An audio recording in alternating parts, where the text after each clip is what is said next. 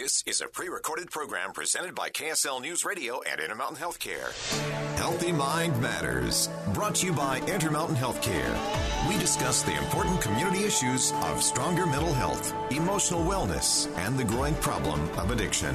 Here's our host, Maria Chaleos, on KSL News Radio 102.7 FM and 1160 AM. Thank you for joining us for Healthy Mind Matters. Today we are talking about the emotional struggles for multicultural communities here in Utah during COVID and the protests. With me, Nubia Pena, the director of the Utah Division of Multicultural Affairs, Byron Russell, who is the co-chair of the Multicultural Subcommittee of Utah's COVID-19 Task Force, and Zeman Tsao, the director of Salt Lake County's Office for New Americans. She also co-chairs that task force. I have to tell all three of you that I'm a bit overwhelmed at the magnitude of the disparities and how multicultural communities are really trying to deal with these. So I've shared with you that I am Greek, and I have just one little tiny comment in comparison to what you've talked about, that just the fact that I can't hug my friends and, extended family members for me is emotional. But to think about these other communities and how they are dealing with all of the disparities, lack of technology, fear on so many different levels just seems so overwhelming. So, Nubia, I have to ask you how you're going about this, how you're reaching out, and how you're trying to make changes in a system that there are so many big, huge systemic problems or disparities. Thank you so much, Maria, for that question, because you're right. It's systemic. It's institutional. This is going to require multiple layers of strategies, not only doing community outreach, talking with our communities to know what they need, how we help, but then also talking to state leaders and directors of agencies to think through how they can create more culturally relevant programs. So as part of the subcommittee, the Multicultural Subcommittee for Utah's COVID-19 Task Force, that has been one of the areas of focus that we have had, is talking and partnering with state agencies that are developing outreach initiatives to consider, is it appropriate to serve our communities? Are you working in culturally relevant and inclusive ways? Is it available in multiple languages? Can people call and seek services and have someone speak to them in their native language? What are barriers that we can begin to eliminate at the onset of these programs versus in the aftermath? Another thing we're looking to is also to help fund some of the organizations through the Racial Equity and Inclusion Fund that we launched. People can donate to this and to help us bolster the efforts of the nonprofits on the front lines that are helping. We have organizations like the Multicultural Counseling Center that provides culturally relevant services to families in crisis. There's also Pick to Card that's working with Pacific Islander communities, Latino Behavioral Health. There's many organizations. The Urban Indian Center of Salt Lake also does culturally relevant mental health services. So those programs really need our support to ensure that they are able to address the need that is happening and growing, but also making sure that our state partners and organizations are creating culturally relevant avenues for people to seek out services. So we're building partnerships, and then we're also hoping to financially support these organizations. But through that Racial Equity and Inclusion Fund, we need people to support us as well. Z and Byron, I would also invite you here to share about what we're doing. Well, I have to say that our multicultural subcommittee, to which Nubia has referred, is just the cream of the crop. We have people who are involved with us from every cross-section and represent so many communities. And you know what's amazing about them is they do this because they love their communities. They don't get paid. They meet every week. They meet sometimes 3 or 4 times a week. And, much is expected of them, and they offer so much. And these are volunteers, but I also have to share with you that we have some incredible state leaders on our subcommittee. The head of public safety, Jess Anderson, corrections, Mike Haddon, education, Tammy Piper, mental health, Ming Wang. We have amazing people, but here's one of the problems and the challenges that we faced. We do have incredible state leadership. We do have amazing individuals who serve on our committee.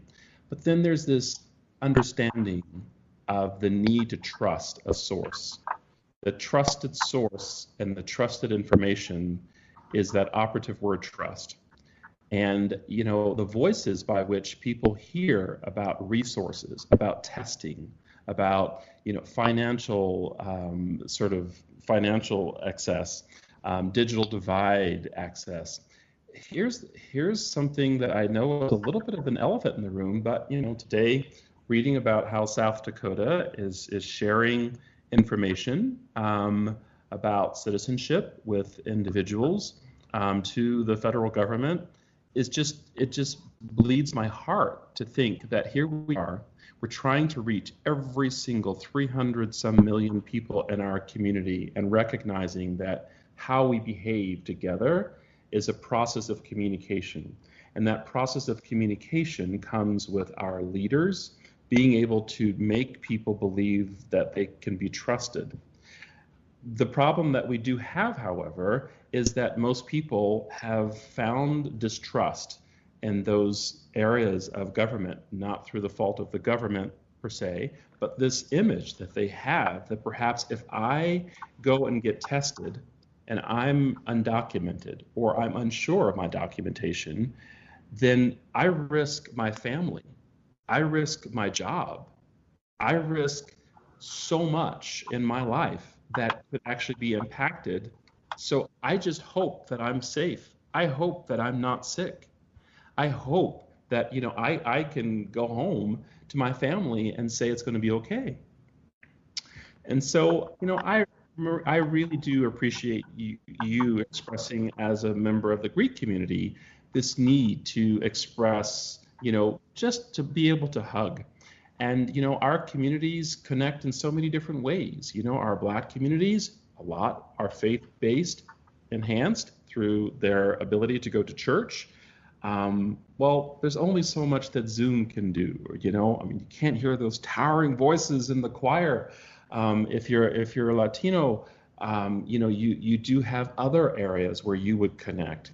And so one of the goals that we have is to try to make sure that we are communicating with trusted voices, sometimes delivering information through libraries. Libraries have a greater amount or credibility in our communities than, say, maybe state or city government.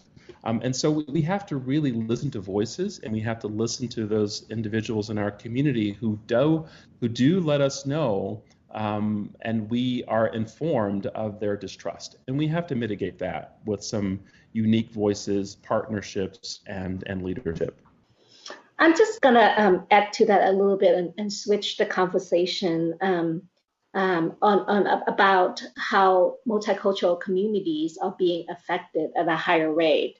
And I think it's important for us to acknowledge that they're affected at a higher rate, not because they are disadvantaged they are disadvantaged, but not because of faults of their own, but it's the system that we have in place that has really affected them. And so as we begin to talk about people of color being affected on this, that it's important to acknowledge that they have so much value. They are resilient, and that if we continue to put to continue on this conversation that those people of color are being affected because they are less resilient, I think that it really penetrates deeper into this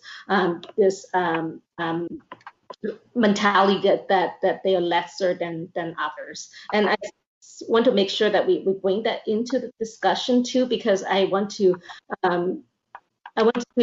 emphasize that our communities are resilient, our communities are strong, our communities are able to overcome this. And in highlighting how strong they are, it's important to help them help them paint a brighter picture for the assets that they bring to a community. So instead of painting the picture from a deficit standpoint, I think that it's also important for us to really emphasize the resiliency of our communities. All right, we need to take a break. When we come back, I want to talk about one thing we haven't talked about is really the biases that these communities are experiencing, discrimination, and how people are reacting to the protests and to the pandemic and the start of the pandemic, we know that people of color across the spectrum have experienced some of these things. You're listening to Healthy Mind Matters on KSL News Radio.